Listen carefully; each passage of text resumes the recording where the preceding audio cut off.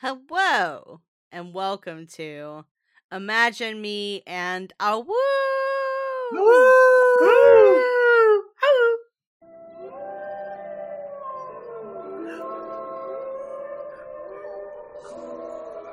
This was supposed to start playing when I said a woo, but it didn't work the first time. My heart is full of joy. Welcome to Imagine Me and a Woo, the special podcast where the hosts of Imagine Me and Utana talk about Wolf's Rain. I am your host, Panda, and I am here as always with my co-host Alice. How you doing, Alice? I am doing great. Though I am curious if we were to follow the naming conventions of wolves in the world we are talking about, what your name would be, because I feel like it would just be green.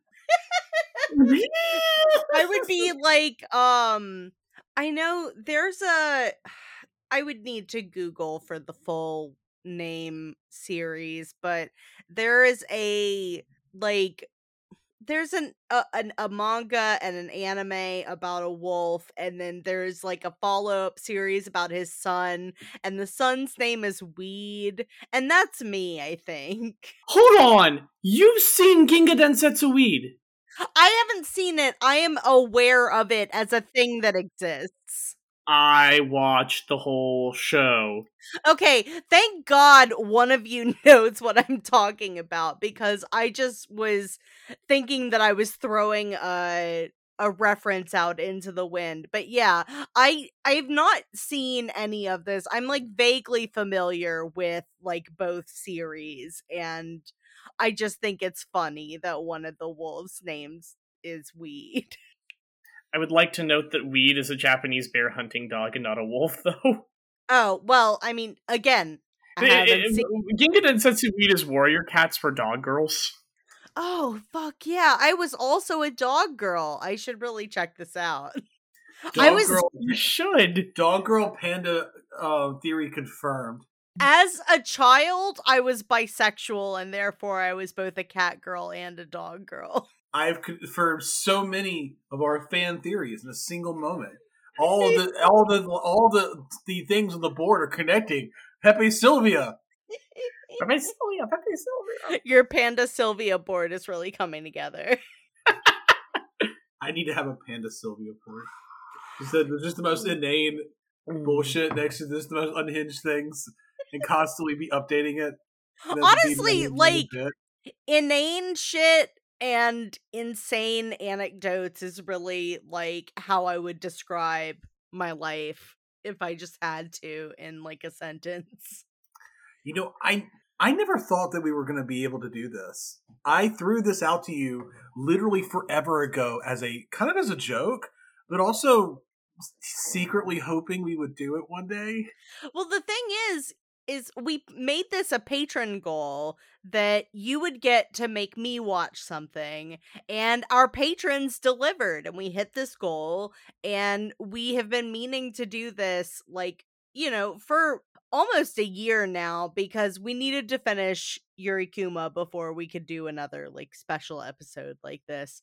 But yeah, it ended up being Wolf's Rain, and I'm just really excited about it. Before we start in earnest, I do have a question. I would love to know what your question is. Did you like it? Oh, yeah, dude. Yeah. Okay, I guess my first question is we need to talk about everyone's respective history with Wolf's Rain. So, Alice, do you want to go first? Yeah, I probably should go first. Wolf's Rain is not my first anime, technically speaking, chronologically. But it's my first anime emotionally, spiritually. I discovered Wolf's Rain when I was first becoming a denizen of the internet. And I am probably the person I am today, at least a little bit, but because of the English dub of this anime. I was beyond obsessed. I watched the whole thing in about 3 days, sitting in the kitchen computer, watching it on YouTube in thirds. Thirds, I think, is generous. I think you're time has passed and you are applying a rose-colored filter to how many sections we had to watch anime in. Yeah, it was pretty bad. It was pretty bad. I did have to watch at least half of one of the later episodes in Spanish. I mean, this is not dissimilar from how I watched the Tokyo Mew Mew anime, so, I get it. And I had never really encountered animation that I felt like, I'm trying to figure out a way to say this that doesn't come across as weird, but, I loved animation already. I mean, I grew up watching animated movies, but I didn't really have Miyazaki as a kid. Mm-hmm. And I had Disney movies, and most of the Disney movies I knew were either dog shit or they were...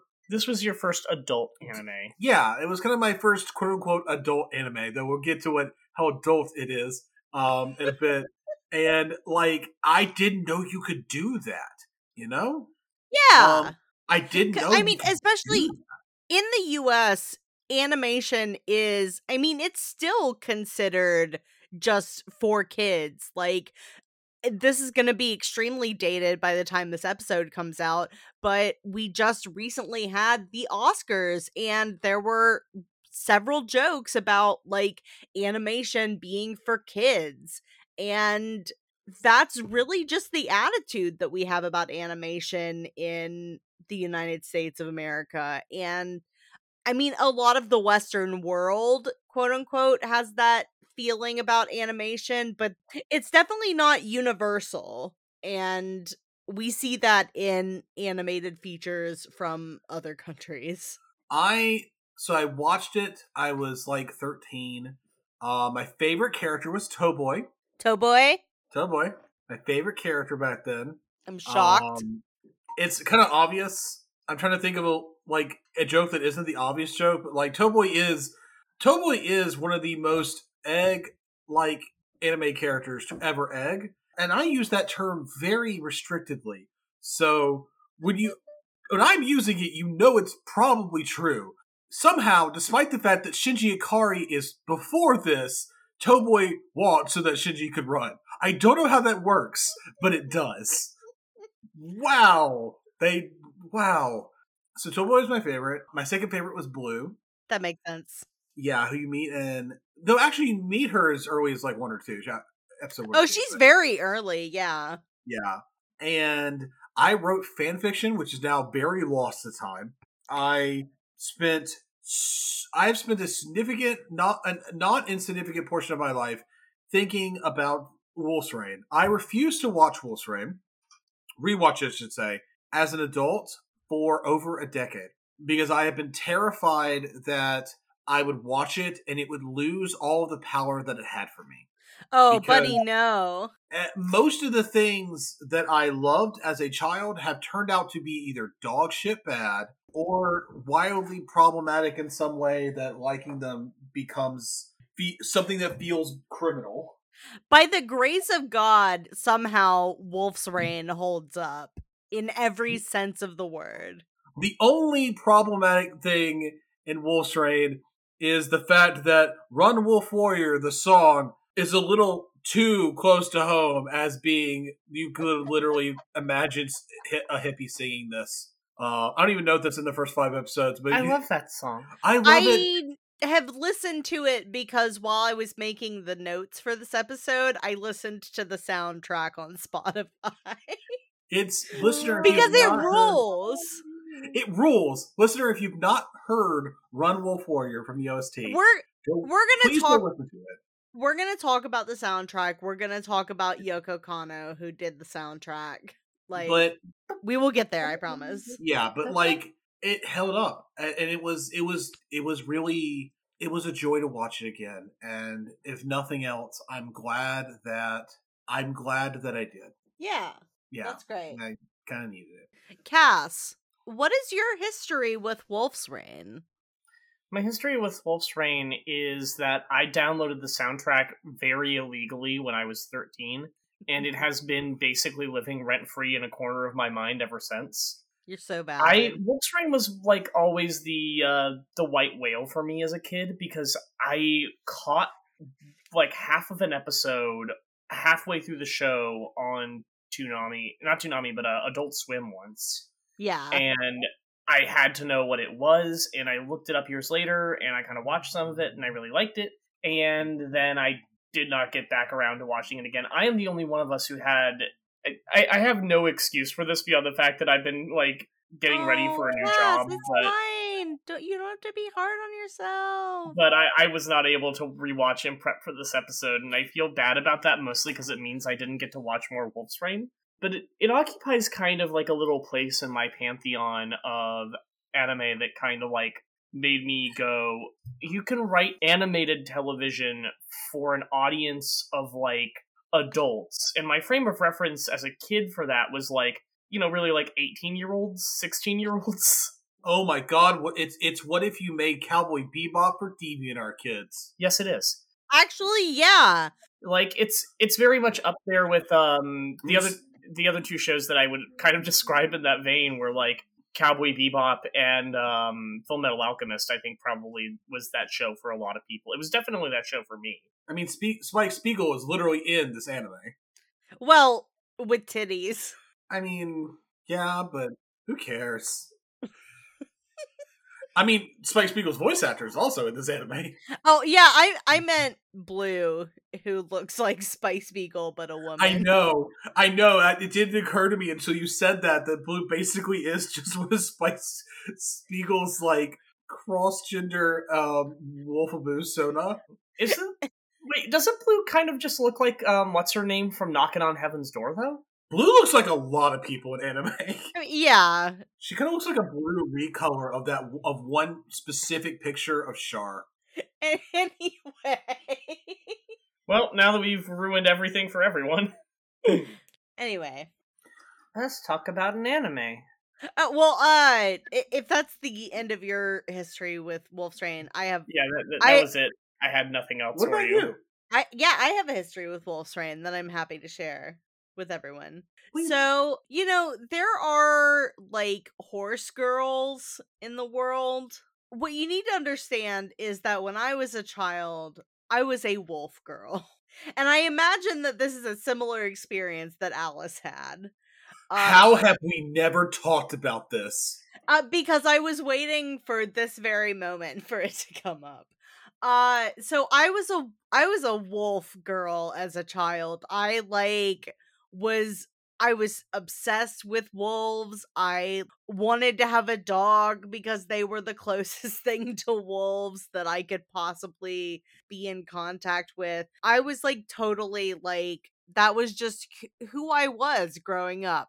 And when I started getting into anime and manga, I had way more access to manga than I did anime because, like, my parents would take me to bookstores and stuff, and at the Borders in the mall or Barnes & Noble, I could find volumes of manga, and one of these manga I happened to come across was Wolf's Rain. And what I didn't know at the time was that Wolf's Rain, the manga, is like an adaptation of the anime into manga form.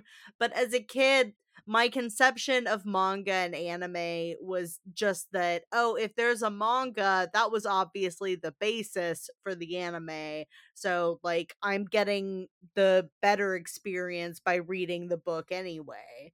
So I read I read the Wolf's Rain manga, and I didn't really understand it at the time for obvious reasons, which I just sort of chalked up to, like, oh, there's lots of things I don't understand in manga, whatever.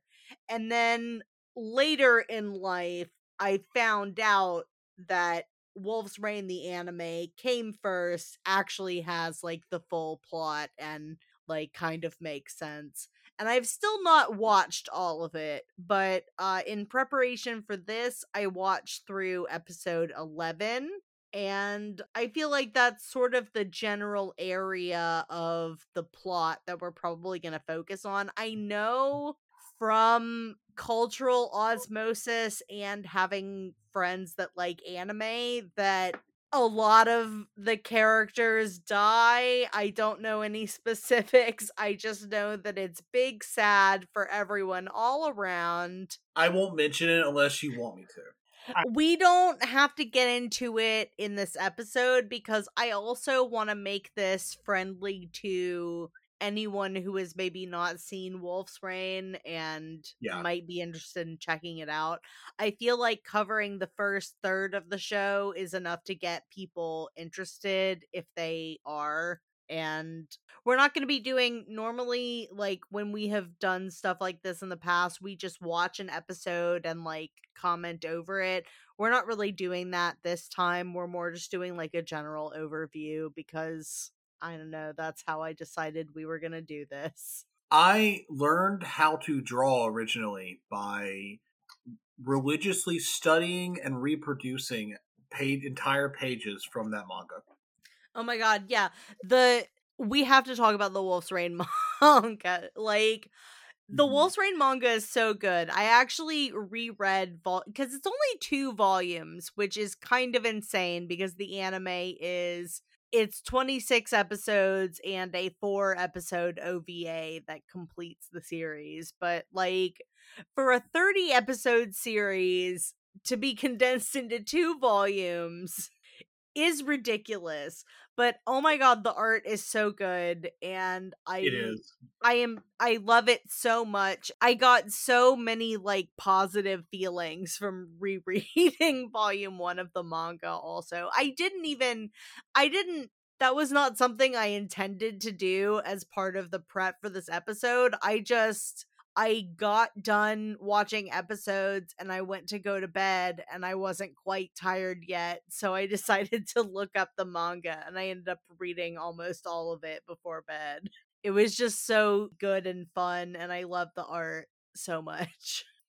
There's a bit from the first volume where they finally meet Shiza. Mm-hmm. And it's like a splash page. Mm-hmm. And I think I drew that blown up to a full page size probably about a dozen times. And I would do it over the course of an entire school day in middle school. Oh my god, I love that. Painstakingly trying to teach myself to draw. Because my primary exposure was the manga until like when I went to go watch the anime for this, I didn't realize that some of the like cutout diamond shapes in Cheza's outfit were like her skin. Like, I just assumed it was like a full body suit because I had not seen the anime version of her character. And it was very weird for me to see, like, I guess this is supposed to be titillating or something. I don't know. I don't understand heterosexuals. But I like, don't either. Because I guess also Cheza is such like a non-sexual character in my mind. I mean, I'd love to talk about that at some point.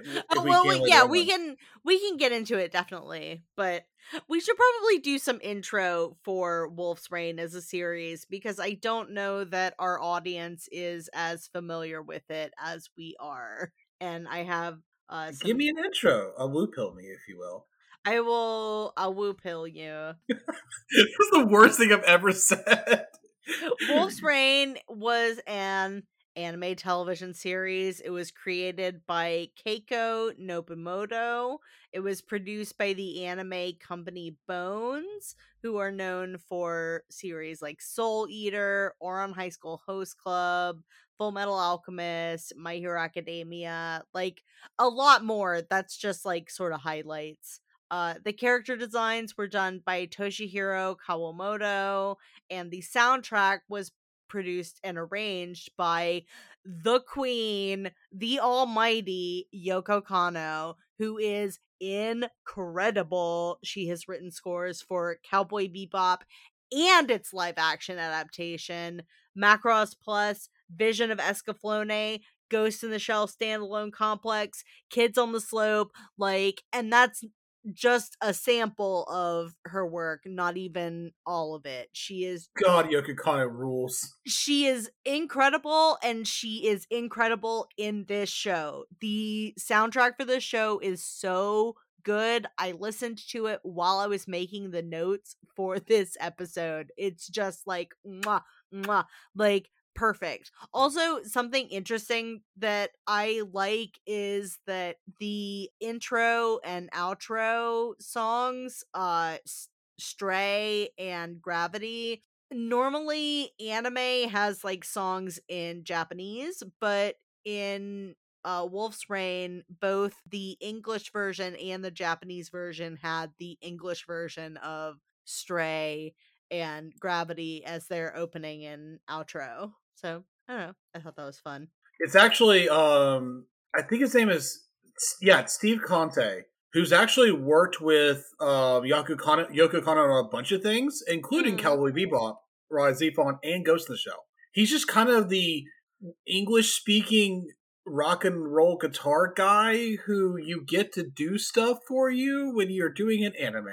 Yeah. And he's really good, actually. He's also responsible for the accidental absolute banger 7 Rings from one of the Sonic games no one likes. Was Steve Conte in Sonic 06? No. Okay, good. No, he was after Sonic 06, which is even sadder. Amazing. Yes. But yeah, Yoko Kanno rules, and she especially rules on this soundtrack. So the Wolf's Rain series focuses on the journey of 4 lone wolves who cross paths while following the scent of the lunar flower and seeking paradise. The anime was well received in Japan. It was the 3rd ranked anime series in its time slot while airing on Fuji TV. The Bandai Entertainment English language dub sold well in North America.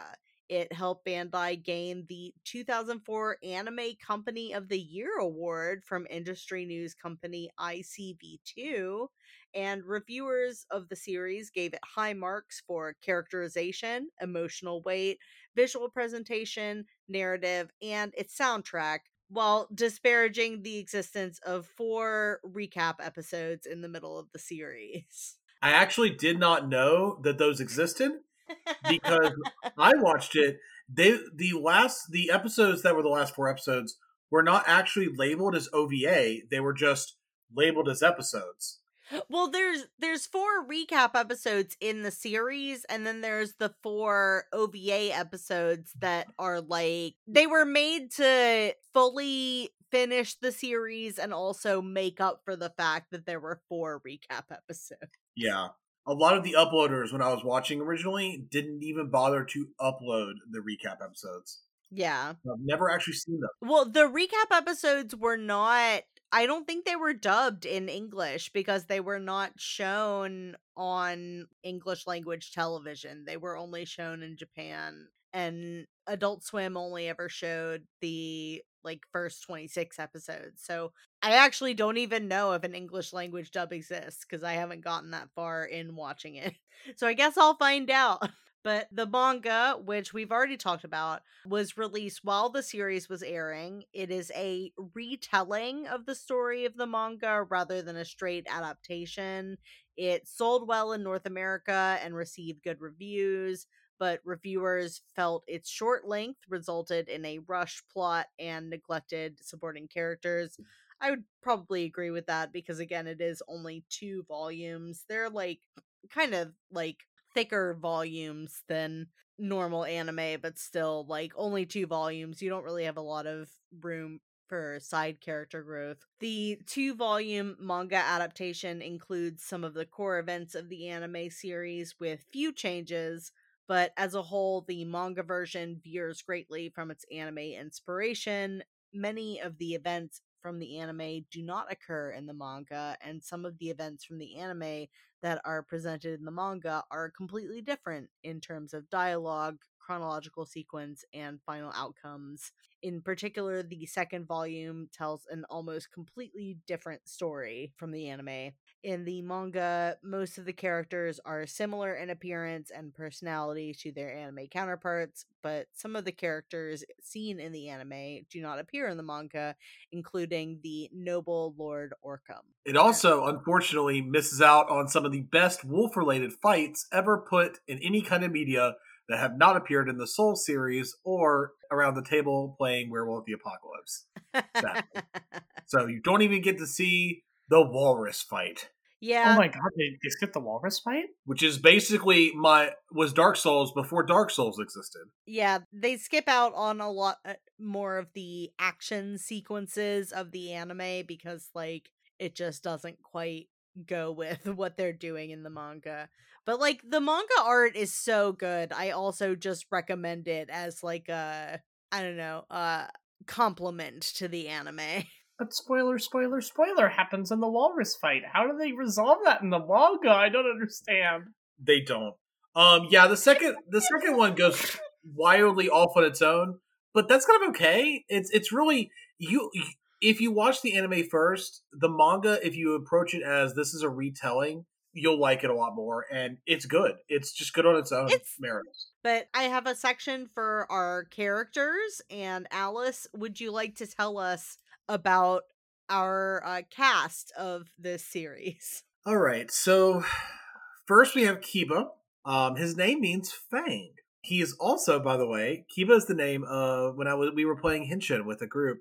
I named my little robotic Power Ranger style pet mascot Kiba because he was a little. That is going to be incredibly fitting for reasons I'll explain when you get further into this bio. Bet you did. He is the White Wolf. He's dedicated solely to finding the lunar flower, which is a they are real flowers, but they are semi-mythical. We'll explain. We'll kind of get into that. Mm-hmm. And also opening the way to Paradise, Rakuen, which is a very vague topic which gets talked about a lot. Yeah. But he believes in a very simplistic way. He primarily acts on his instincts, and this kind of leads into being rash a lot and kind of acting on emotion. He's really prideful. And he's really, like, multiple times, especially in the first half of the story, Kiba will openly express disgust at humans and at wolves who don't live up to what he thinks being a wolf means. Though he often retracts this disgust when confronted with the fact that he's wrong. Like when he needs to take human disguise when it's pointed out to him that this is how you survive, actually. Because he values survival. He's voiced by Mamoru Miyano. In Japanese. Wow, Light Yagami in Death Note. I know. What? Tamaki in Ouran High School. Yep. And Chrollo in Hunter. I know. Yep. Yeah. Damn. Like, the guy is actually kind of legendary as a voice actor, and he does villain roles really well. Yeah. So it's interesting having him be the main character for the show. Well, Alice is just shoving my face into the desk. Honestly, it makes sense. Like, Kiba is this, like, edgy character. He fits perfectly. He's extremely gruff. Like, for the first third of this show, and to an extent, the last third, Kiba's moral compass is not broken. It's just that he's very much not a human character. And the more you think of him as a human character, the more baffled you're going to be. He is fundamentally a wolf. We really need to talk about his English voice actor. Yes, his English voice actor is Johnny Young Bosch. Johnny Young Bosch is sort of a, like, I don't want to say a titan of the English dub industry, but, like, he's a staple. I mean, he was a staple. Kaneda and Akira, Ichigo and Bleach, Vash the Stampede and Trigun. And most importantly to me, Nate and Yokai Watch. and most importantly to me, because if we're gonna get that down in the weeds, Johnny Young Bosch is also potentially more famous in his kids show acting for his actual live action performance as Adam in Mighty Morphin Power Rangers. Wait, what? Oh, yes. Yeah. He was the Black Ranger for like a whole ass season of Power Rangers. God, that rules. Yes, sorry. he's the best part of that show too. I often forget that he was a Power Ranger. I don't. Y'all. You're the Power Ranger one. Yes, I am. He was also Artemis in the new dub of Sailor Moon. That's the last thing I will say about Johnny Young Bosch. Huh, I didn't know that. Yeah. We got Sume, who I know that you like probably better than I do. We'll talk about Sume. Don't look at me. His name means claw. He's a big gray wolf with a large X-shaped scar across his chest.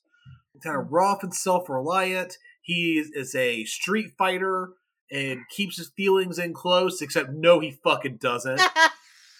I he's told you extremely easy to read. I cribbed most of this from Wikipedia. Yeah, like, everyone treats him like he's hard to read, but, like, no, you know exactly what he's doing every moment. And that's kind of, I'm not gonna, we'll get into it after you have gotten through the actual information of this, but that's kind of why I like him. But, yeah. Well, he runs a human gang in Free City in the beginning who kind of betray him, partially because they have a falling out. Yeah, they don't really betray him so much as they just sort of are like, abandon him. Hey, like, we're not gonna do shit with you anymore, and they like leave him. There is an inciting incident that kind of like splits him from his gang, and I won't spoiler it, but it is actually. I mean, we can have spoilers up till episode 10. One of his gang members dies because Sume he's a kid and he's not supposed to come with them on their raids. He falls off a thing. Sume tries to save him, and in the moment, he reveals himself as a wolf accidentally, and the kid freaks the fuck out and he drops him. Which obviously fucks Sume up, and they all think he did it on purpose because they buy into his bullshit. He doesn't really believe in paradise or really anything, well, overtly, but kind of just over time, because it's a direction to go to, he starts buying into it, mostly because he's kind of a man of action. Mm. I have here on your notes, I'm going to read verbatim. Wikipedia describes him as developing a brotherly relationship with Tobey over the course of the show, which is, and I quote, some heterosexual nonsense. Okay, in both of the character descriptions for Sume and Toboe, they are described as developing a brotherly relationship with one another, and I call bullshit. I have not yet canceled you for your takes regarding them, but I will admit that reading them both as heterosexual is very silly. Cass, do you have any opinion on this? I know that you have not refreshed as recently. Okay, my opinion is actually that I have strong memories of the scene of Sume letting the kid fall. And I remember the first time I saw that scene, my interpretation was that he jumped for him. And it's not just that he reveals himself as a wolf. It's the fact that he's a wolf means he can't grab him properly. Yeah, it is also implied that because the way that the disguising yourself as a human thing works is you can look like a human, people will think you're a human. You can't really do things that require a human body to do within certain limitations. Except in one case, which I'll get to with the next character. He's voiced by Kenta Miyake, I believe that's how you said, in Japanese, who is Scar in Fullmetal Alchemist, which apparently this is a running thing where you just have guys who have scars. Abdul. Holy shit, it really is just a thing. He just plays this one kind of guy. And All Might, apparently, which I did not know about this guy, but he does play a lot of characters I like, so maybe I should. But more importantly than that, he's voiced by Crispin Freeman in the English, who's motherfucking Toga Kiryu. We've connected the Ouroboros. Everything goes back to the Otori Academy. Yeah. Also, Alucard in Hellsing. Itachi from Naruto. He's a character in Chobits too, but I've never seen Chobits, so this is meaningless to me. It's okay. People who've seen Chobits don't remember Chobits. He is literally the main character of Chobits, Hideki. Chobits has a main character? Yeah, Hideki is the main character, and Hideki finds Chi, the robot, and that's like how Chobits. Well, listen, I could talk about Chobits, but we're not going to. But Hideki is basically the main character of Chobits for all intents and purposes. And If you want to hear Imagine Me and Robot Girls, Crispin Freeman voiced him. No, we have to talk about Chobits on Big Steppy because it's a robot anime. No! Yes! Let me go! Yes! You can't do this to me! This Yes! is my podcast! Yes! Yes! Why are you doing this to me? Say yes to the robot dress. Also, Crispin Freeman voiced Connie's dad in Steven Universe. Huh. Nice. Wow, okay. Yeah. This really is a Star-Studded cast. Yeah, the cast of this anime rules. Okay, so the next one is Hige, whose name means whiskers. And he is my favorite boy. He is a baby. He is a fucking loser, and I love him. He is a brown wolf with a carefree attitude who loves living in the city and loves hot dogs and being lazy as hell and flirting with girls who are way above him in every way. Can we just, note that there's a Terry Pratchett quote for this? Which one? Well, you know what they call a wolf who lives with people, don't you? Oh god, yeah, you're right. He literally has a collar on. I would like to point out that we were joking about Cowboy Bebop, but for DeviantArt kids, where Kiba got the Spike Spiegel's I'm an edgy guy determination. Hige got the part of Spike Spiegel that said the infamous words, "I like a woman who can." I like a woman who can kick my ass. Yeah. Yeah. People call him chubby in the show, but it's just he doesn't really look like it, so it is weird. I'm glad that you noted that. Yeah, and I mean, that's not uncommon in anime for, a character to be considered chubby and for me to look at them and be like, you're just like a person. After meeting Kiba, he kind of goes along with the idea of searching for paradise. Even though it's very obvious he doesn't really believe paradise is a thing, just kind of because he goes with the flow.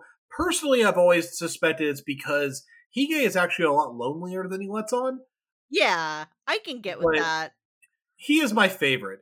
Also, I think that in my heart, Hige has a little bit of a crush on Kiba.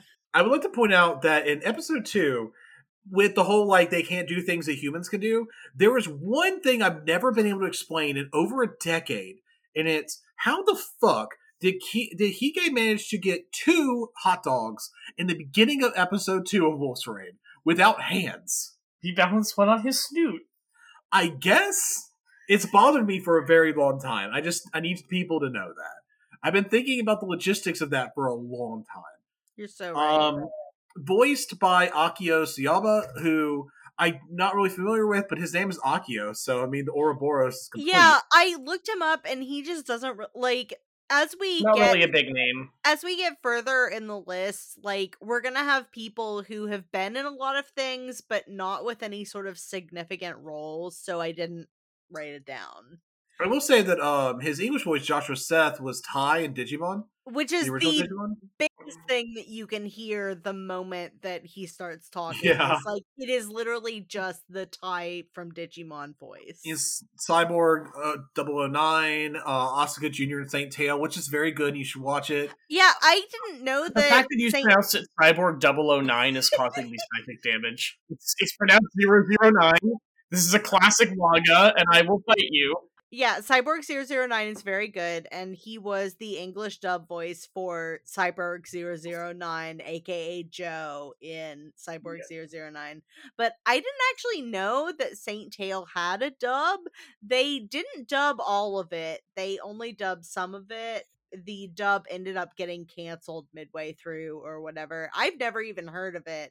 Or, I've never even heard it, but apparently Joshua Seth voiced Asuka Jr., who is the main male love interest.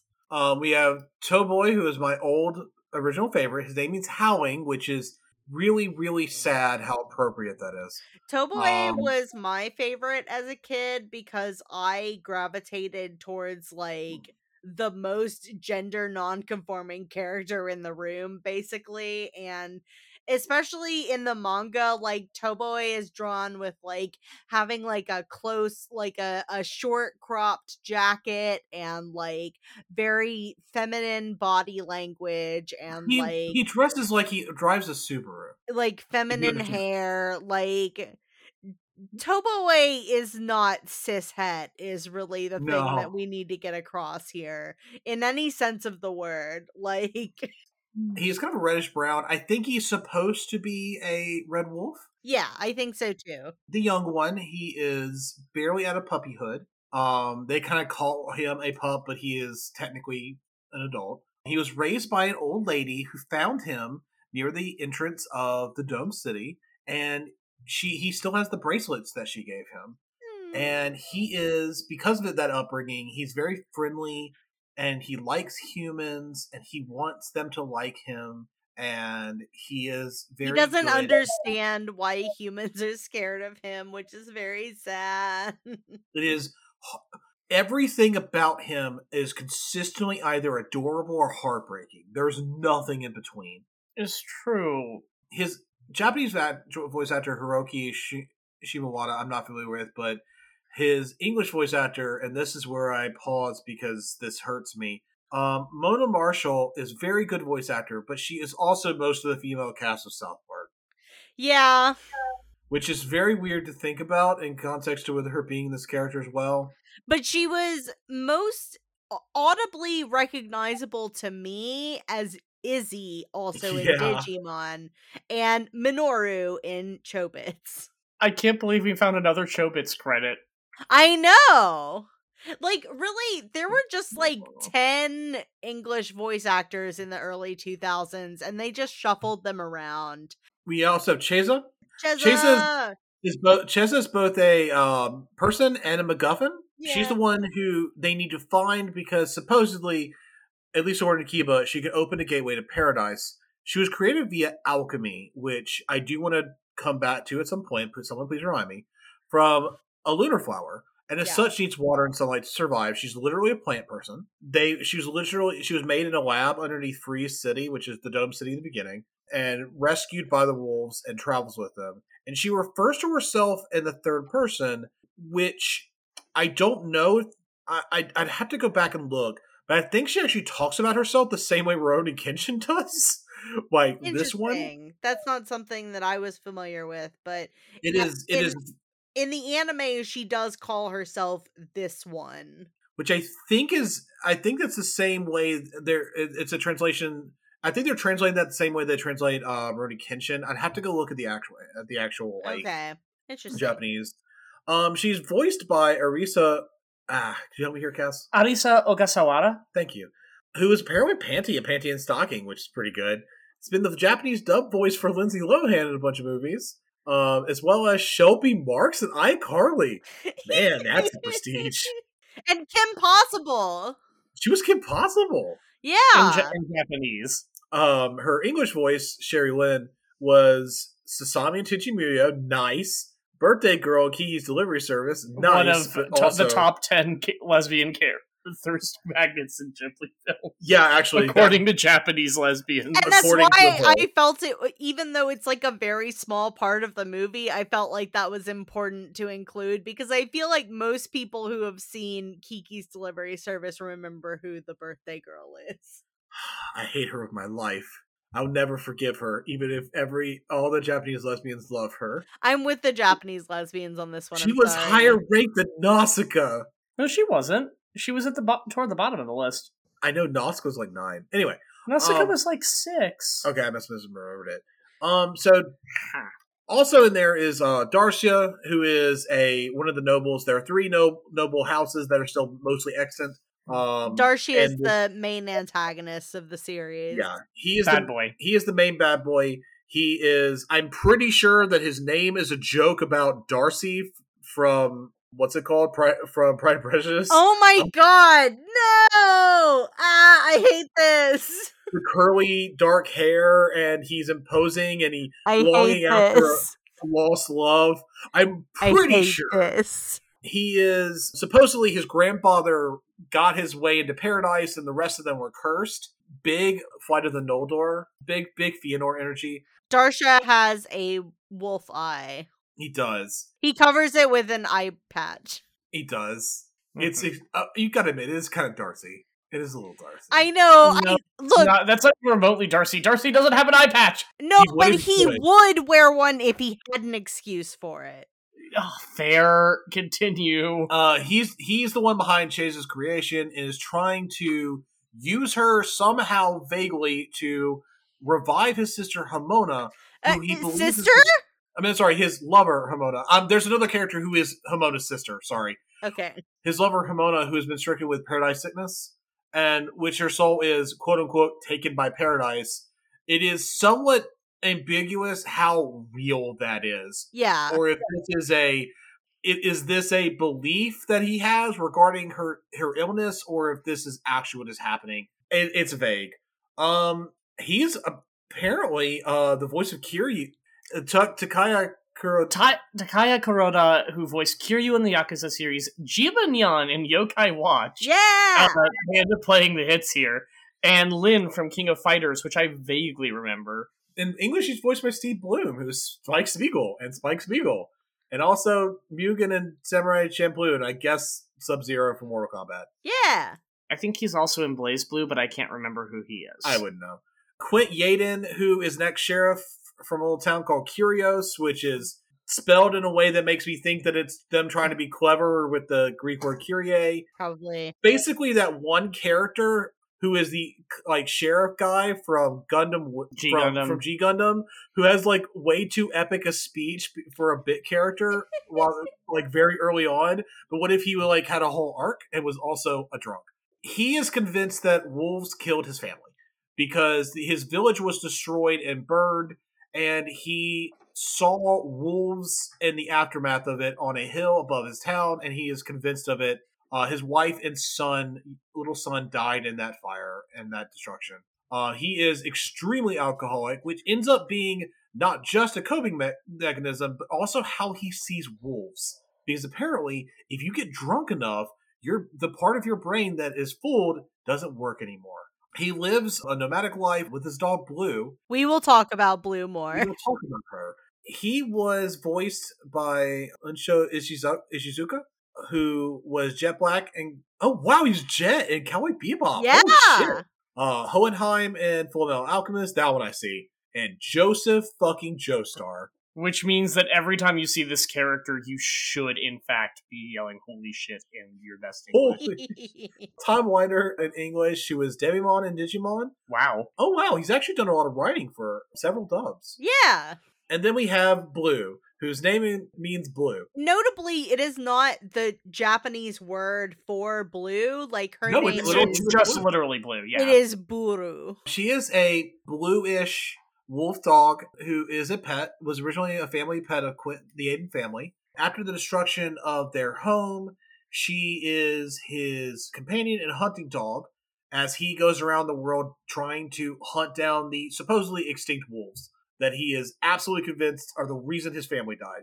She doesn't know she's a wolf at all, and when she meets Chase kind of by chance in the course of the chase, the part of her that is a wolf is awakened in some way. Whether that's literal or metaphorical is kind of a little ambiguous, I think. She develops before she didn't really have she wasn't able to give herself a human disguise the way that the other wolves are. Whether she was always capable of that and never occurred to her because she literally never needed to, or whether it's something that she was only able to do after that point is a little vague.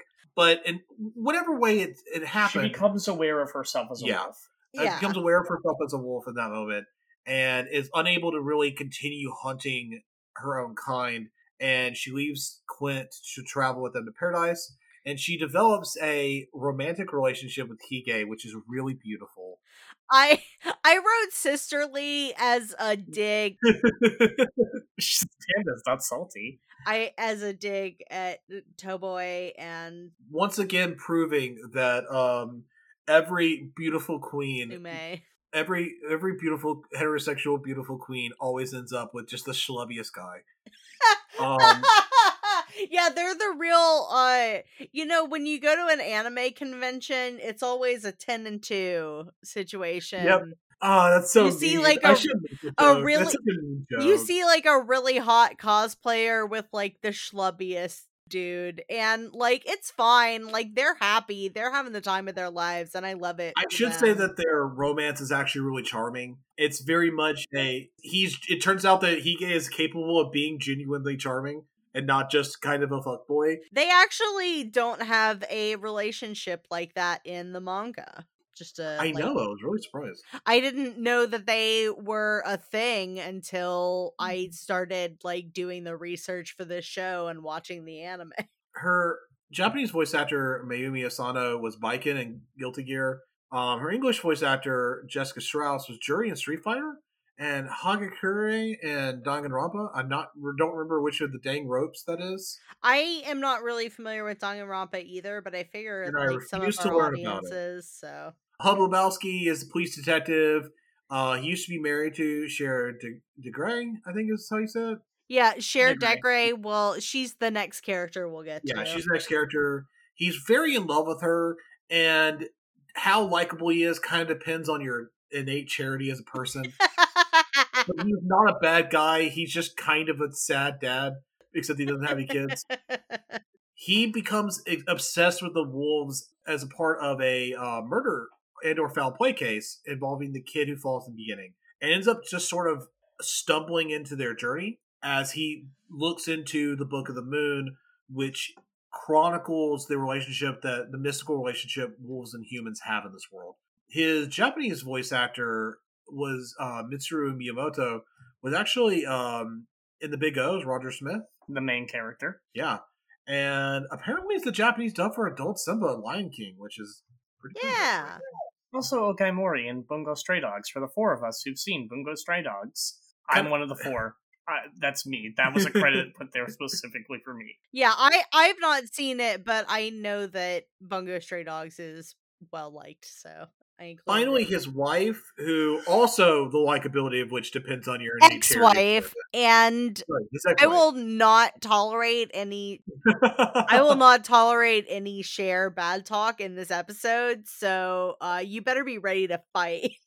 I will say that Cher's likability as a character depends on what episode you're talking about. I mean, I've only seen the first 11 episodes, so like she reminds me of Alina in the sense that she's extremely strong in her characterization early on and falls off later. It falls off a little later, mostly just because there's a lot of stuff going on. She's the scientist who's involved in studying Chesa and kind of basically is responsible for Chesa existing. She's fascinated by her and wants to understand her, and also like the more esoteric parts of how she exists, because I mentioned alchemy earlier. This is where I'm circling back. Alchemy is real. Magic is implied to be a real thing in this universe. Yeah. It's extremely weirdly 40K. She and Hub divorced after her work kind of took over her life and they were not able to keep kind of a relationship. They're not like, they don't dislike each other, but they have a complicated relationship. Like, they clearly love each other and loved each other at one point, but they are just not a tenable romantic relationship where they are. And, like, Hub is sort of holding on to the hope that they could be, and I get it, because, like, that's just a hard spot to be in, but it's very clearly over. Yeah, it is pretty sad. Without spoiling anything beyond the first half, I will say that I mostly like where they go with the two of them, in the sense that they kind of make peace with what has happened. Yeah. And not necessarily get back together, per se, but like, they make peace with who the other one is, mostly, in a way that I appreciate. I like that they don't, like, take advantage of each other, like, they clearly care about each other and are just trying to do what each other thinks is right.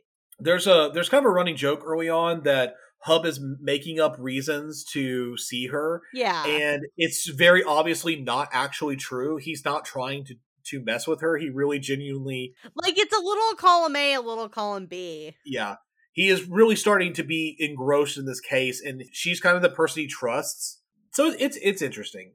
They're not the focus, but they're still an interesting side characters. Her Japanese actor, Kaha Koda, we don't have much from, but her English voice actor was Kerry Walgren, was actually Fu in Samurai Champloo, Kagami and Lucky Star, Kelty or Celty? Kelty from Durarara. Yeah. Durarara. And Durarara. Shannon from OKGO. And OKKO. Yeah, Shannon from OKKO is the one that matters most to me personally. Hence why it's the end of the list, yes. So it's the final thing we end on. So the plot synopsis that we have here is mostly just going to cover the first 10-ish episodes of the series because that's all that I watched. I have some vague knowledge of the rest of the show. I know a lot of characters die and things are very sad.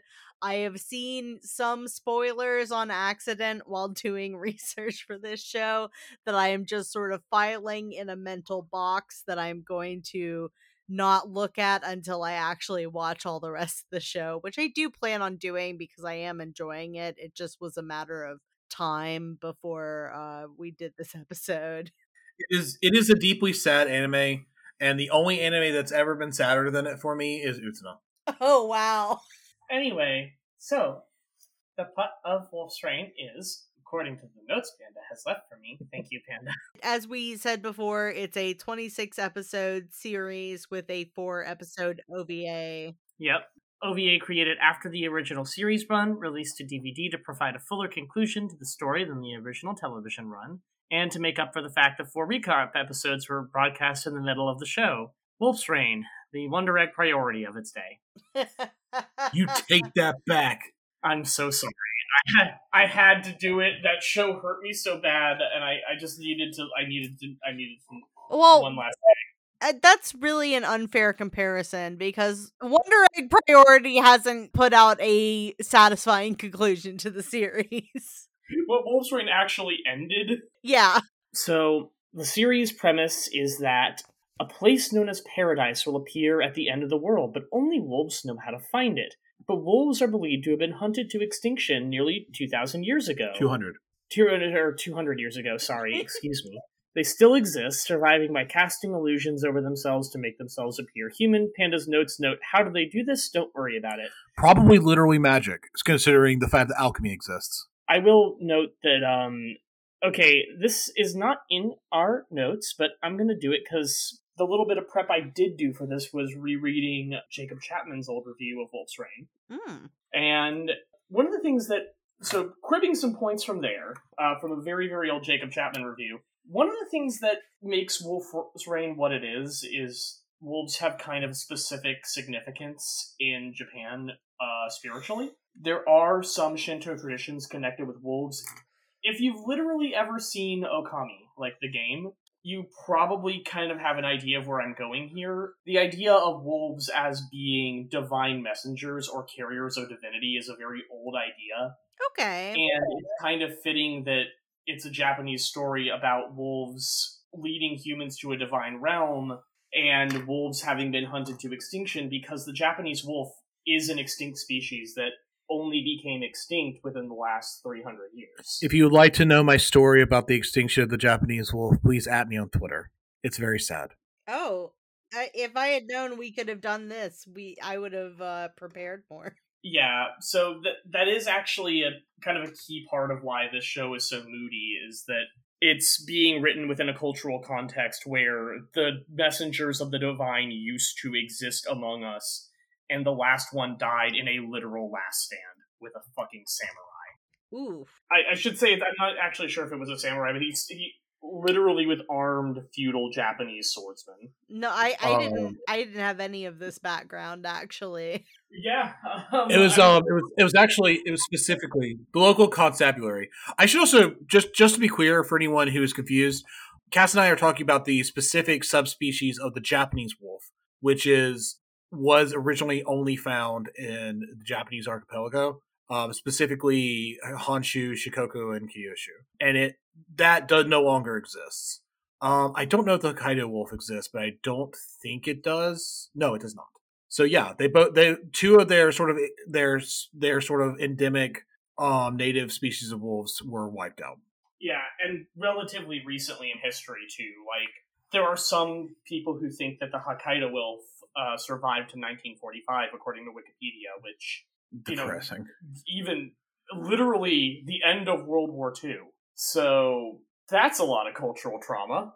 Mm-hmm. But tell me about Freeze City. Anyway, kind of the main setting for the early arcs of the show is Freeze City, which is a human city in the north of this fictional world, where the majority of people live in poverty and hardship. It is a domed city, and it's kind of implied that everything outside of it might be a little fucked. Mm-hmm. Our protagonist is Kiba, who, while severely injured, limps into Freeze City following the scent of the lunar flower, because he is looking for paradise. And he runs into Sume, Hige, and Toboe, not necessarily in that order. Yeah. They were also drawn there by the scent of the lunar flower, and they have all kind of assimilated into the city to greater or lesser extent. While they're there, they run into Quent Yaiden, who is, we've already talked about in the character section, and his wolf dog Blue, and are hunted by him. And kind of parallel to all of this, Cheza the Flower Maiden is being studied in a laboratory under the care of Cher de Grey. She awakens after smelling wolf's blood, and when Kiba and Hige approach the lab to find her, she is stolen away by Lord Darcia III. What a fucking name. Yep. So the wolves decide to leave the city once they realize that there's nothing for them there, and they've all at this point sort of been pulled into Kiba's orbit and bound to his quest for one reason or another. Yeah, like, Kiba gets captured and he meets Hige because Hige works at the place that he's captured, and then they break out. Teaches him how to take a human disguise to get out. It's a very good scene. Sume and Toboe end up kind of traveling together a little bit, sort of by coincidence, and then the four of them meet up and realize, like, oh, we're all wolves, we should stick together, and yeah, they form a little pack. Yeah, a found family, if you will. Yes, literally. Queer audiences enjoying anime bingo, fill your card in. That honestly, and that was one of the biggest things that stuck with me when I was reading this as a kid. Like, just these four dudes. Like, I don't know how anyone could read this in a way that isn't like a little gay. Like, just a little bit. So once the wolves have kind of knit themselves together, they decide to follow Kiba, and he leads them out of the city. And while they're pursuing her throughout the world, which is pretty wrecked, there are still cities, there are things like that, but like generally the atmosphere in Wolf's Rain is sort of like late stage climate change. A lot of snow. A lot of what if the world was ending in ice rather than us all drowning under the Antarctic shelf? Mm-hmm. It kind of feels like the world is literally running out of fuel. It is actually said specifically that most of Earth is uninhabitable, and the world Earth is turning into a death world. Yeah. So as they're kind of following him through the wastelands and the various settlements, and they pursue Cheza. Meanwhile, Cher decides to join the army to recover Cheza, and her ex-husband decides to follow her because he's worried about her. And also, Quent decides, well, I found wolves finally. Guess I better go after them and shoot them. Yeah, during, like, one confrontation, he is so drunk that he can see through Toboe's disguise as a wolf, and that's how he realizes that, like, oh, like, I'm not... People have been saying I'm crazy, but I'm not crazy. Like, there are wolves out there, and they are disguising themselves as humans, and that, like, spurs him on his quest to hunt down the wolves. Last minute, I refuse to have character development. Let me go deeper within my delusions because they're actually real. Oh, no character development. Oh, God, okay. Tell yourself that. Anyway, and I think that's about where our notes end for the first 11 episodes, because that's about where the plot kind of hangs off at that point. I wanted to talk about a couple of specific points of interest. Yes. I don't know how long I have you for, so I don't want to talk your ears off here, but You got me for however. It's not how long you have her for, it's how long you have me for. I wanted to ask you about, now that you've kind of watched the anime, are there any kind of like hotspots, like scenes or moments, character moments that really just kind of stuck with you on this watch? I like a lot of the Kibe and Hige moments of like having to sort of learn the ways of coexisting in the human world. And I like the scenes of, I've not made it a secret that I ship Sume and Toboe, and I like the scenes of like them having to sort of be on each other's team, and Sume is resistant to the way that Toboe like interacts with the world, and he is just not a very soft or caring person, but deep down like Sume actually does care. Like he does try to save people when they're falling, and we see that early on with the kid that he tries to save from the human gang and he's not able to. And there is a side to Sume that he doesn't want people to know is there because he thinks it will make him seem weak. But Toboe sort of brings that out in him, and I just think that that's very nice and sweet. And also like I really like the way that Cheza interacts with the wolves. We see some of that in the last couple of episodes before, when I was not when I haven't watched anymore. But like Cheza really cares for the wolves, and she's really sweet with them, and she like sings to help them sleep. And this is just a very tender and somber anime in a lot of ways, and I really like it a lot. I was kind of struck by how Wolf's Rain can be so extremely tender to the point of almost being maudlin, and can also be hyper violent.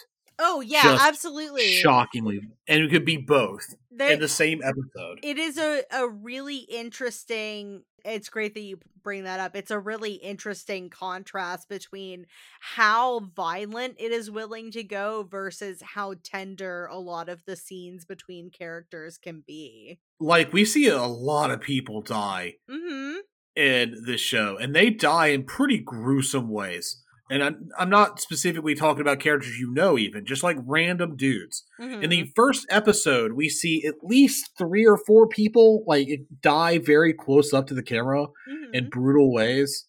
This isn't a spoiler, but Kiba has a body count by the 5 minutes into the first show anime. I'm sorry, the first episode. Yeah.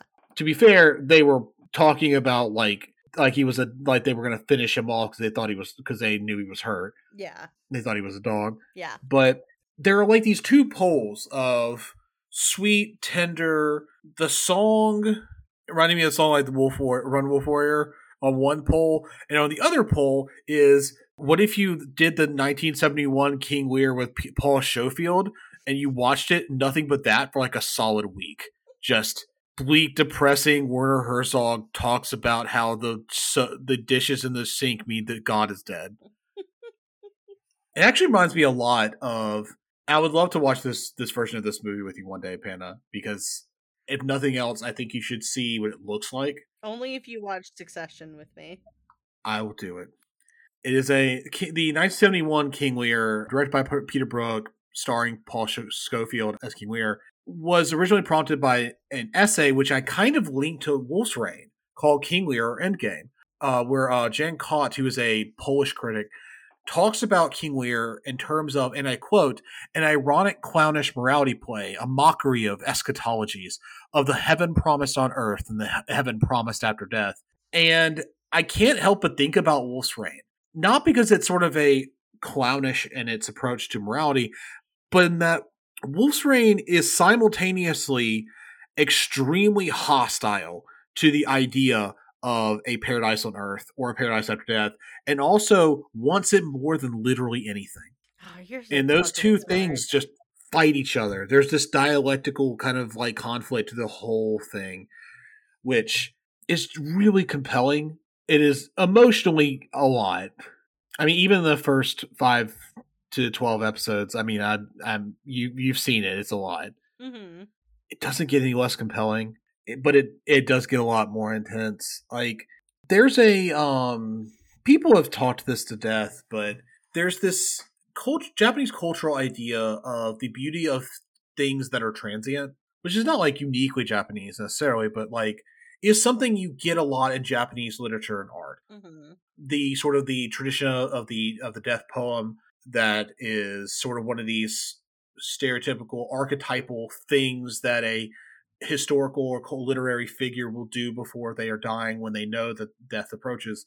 And if you've read any of them, like they kind of tend to focus on the idea of like the natural world follows these cycles of death and rebirth, and how we too must die, and how beautiful things often also are beautiful only so long as they're around. And Wolf's Rain is, I think, kind of powerful because it's literally just that. You know, the world's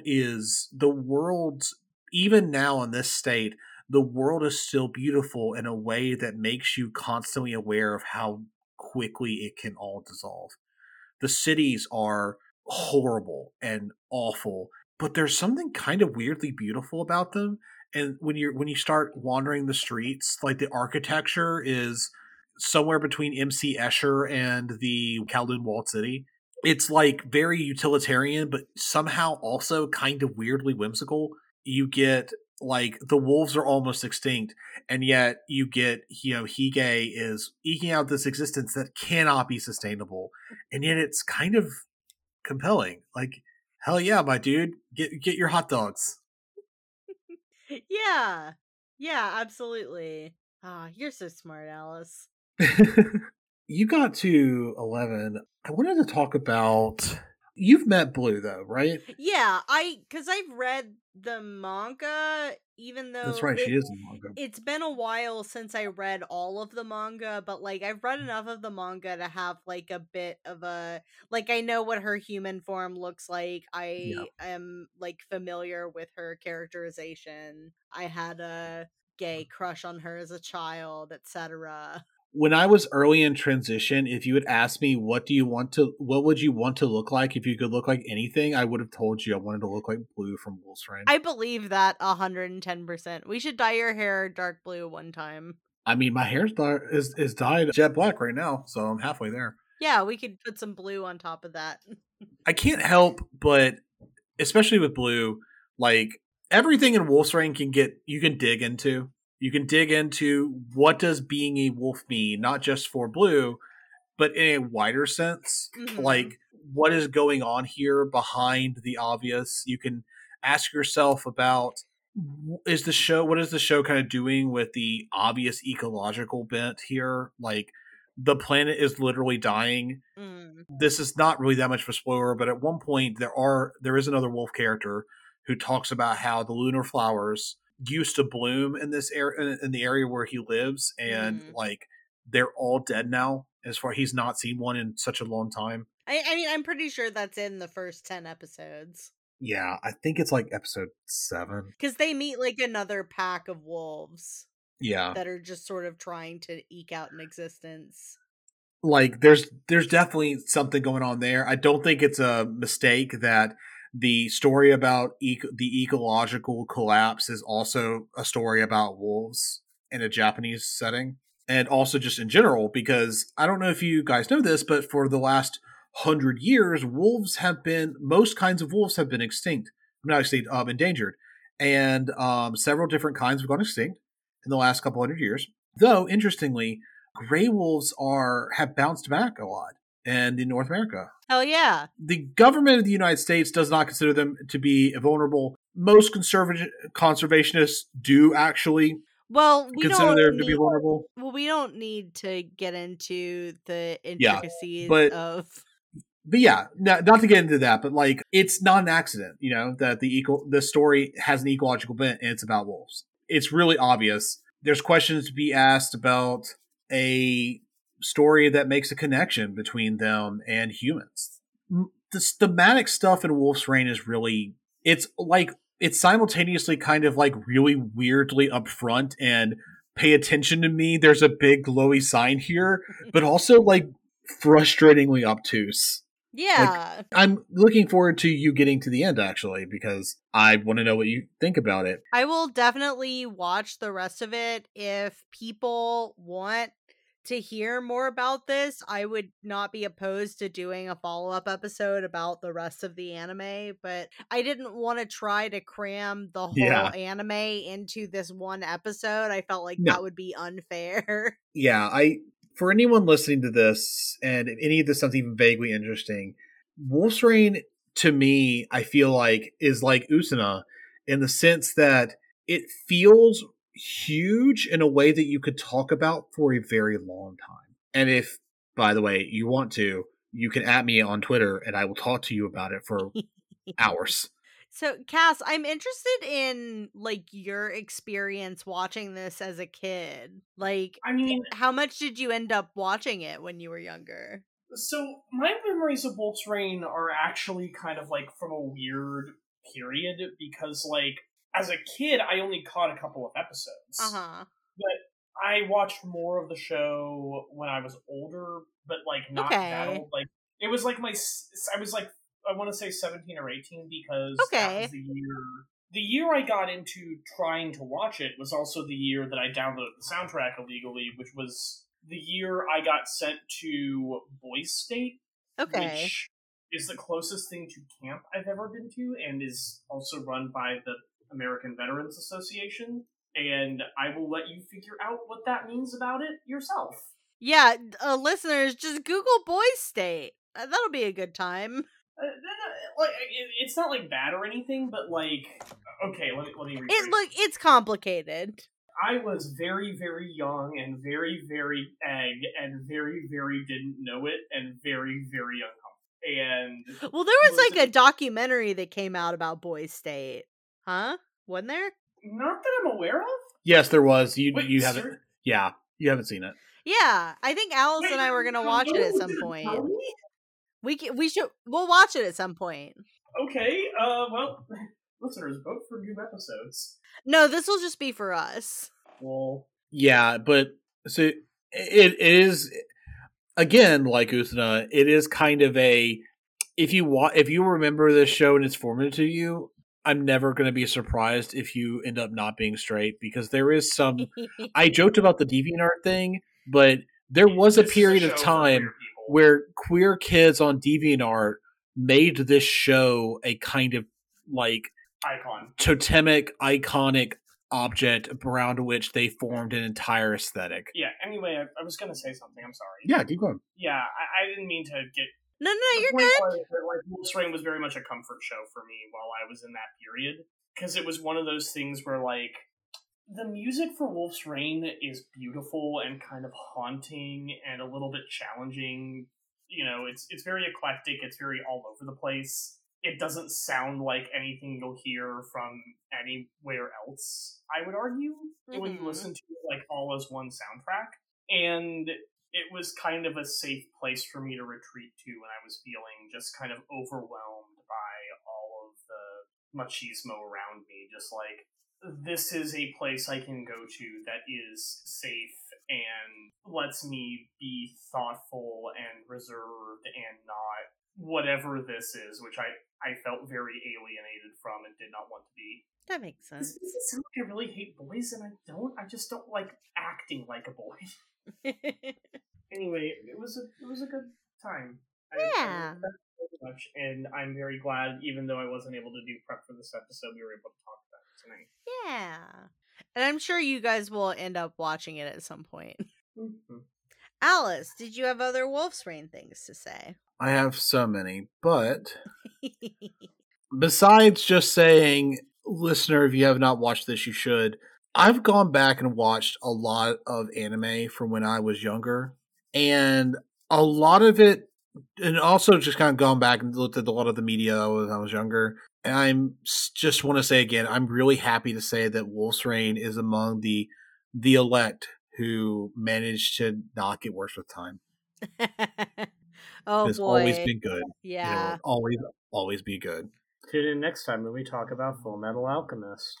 Oh, no, I'm not I'm not I will do ready. the entire reading of the parts of a human, the elements that make up a human body. Do not. I'm not prepared to talk about Full Metal Alchemist on this I show. want to watch all of Full Metal Alchemist again. Give me an excuse.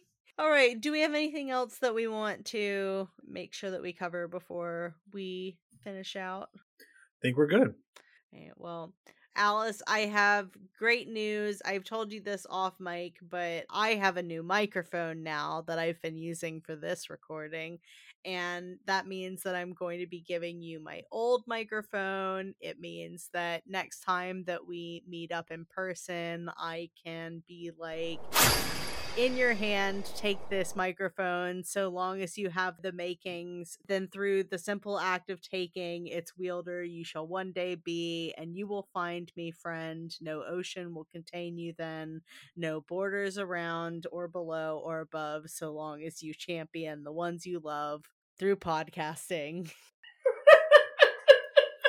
We can literally do that thing from one of our early arts where it's the sword, but it's instead of the sword coming out of Anthony's chest, it's actually a microphone. Yeah, the beautiful art that was done for us by friend of the show, Shannon Maynor, where I bequeath my microphone to you. And I'll be happy to get it because my microphone is my Yeti, my long-lived Yeti is dying because the cord has been yanked out by cats far too many times. My old microphone is still in very good condition. I'm not just getting rid of it because it's bad. I'm just upgrading and passing down my old microphone that I bought. My very first microphone that I bought when I decided to start podcasting, I am handing down to you. I will be honored to receive it. So listeners, if you would like to follow this podcast on Twitter, if you'd like to tell us to watch more Wolf's Rain or tell us to never watch more other dumb anime and just get back to Ikuhara stuff, you can do that at UtanaCast. If you'd like to follow me on Twitter, you can do that at MPandanata. Alice, where can people find you online? They can find me on Twitter at Lyrewolf, which is LYREWULF. How appropriately named. And once you guys have the rest of your episodes back up, and also you allow me onto your show to talk about Chobits because it is about a real robot and a cool robot. Cass, where our episodes. Cass, where can people find you online? You can find our podcast, Big Steppy, online. Some episodes still unavailable at time of recording. However, if you wish to ask us questions about the show or find out what we're planning to do in the future, because it is not dead yet, despite all appearances to the contrary, you can find us on Twitter at SteppyCast. That's STEPPYCAST. And if you would like to support this show, you can do that at utanacast.com. That is where you can find our Patreon. And our next goal is to do another campaign in the Revolutionary Girl Utena RPG. I still need to put out the second episode of that because there was some audio issues with it, which made it a lot more difficult to edit, and I just kept putting it off, and I haven't finished it yet. But I want to, and I will, I promise. We just have to make it happen, and then I would love for us to be able to do another episode with our characters because it was very fun. And if you would like to help us out, you could do that at utanacast.com. And we have a Tumblr where I reblog Utena fan art. You can find that at imaginemeandutena.tumblr.com. If you are interested in coming on this show to talk about anything from the Ikuhara oeuvre, you can find the info about that in our pinned tweet on Twitter. We have a Google form that you can fill out to let us know what you are interested in talking about. And if you would like to email us, you can get in contact with us at imaginemeandutena@gmail.com. So I didn't prepare a sign off for this episode, so I guess I think we just saw woo. A woo!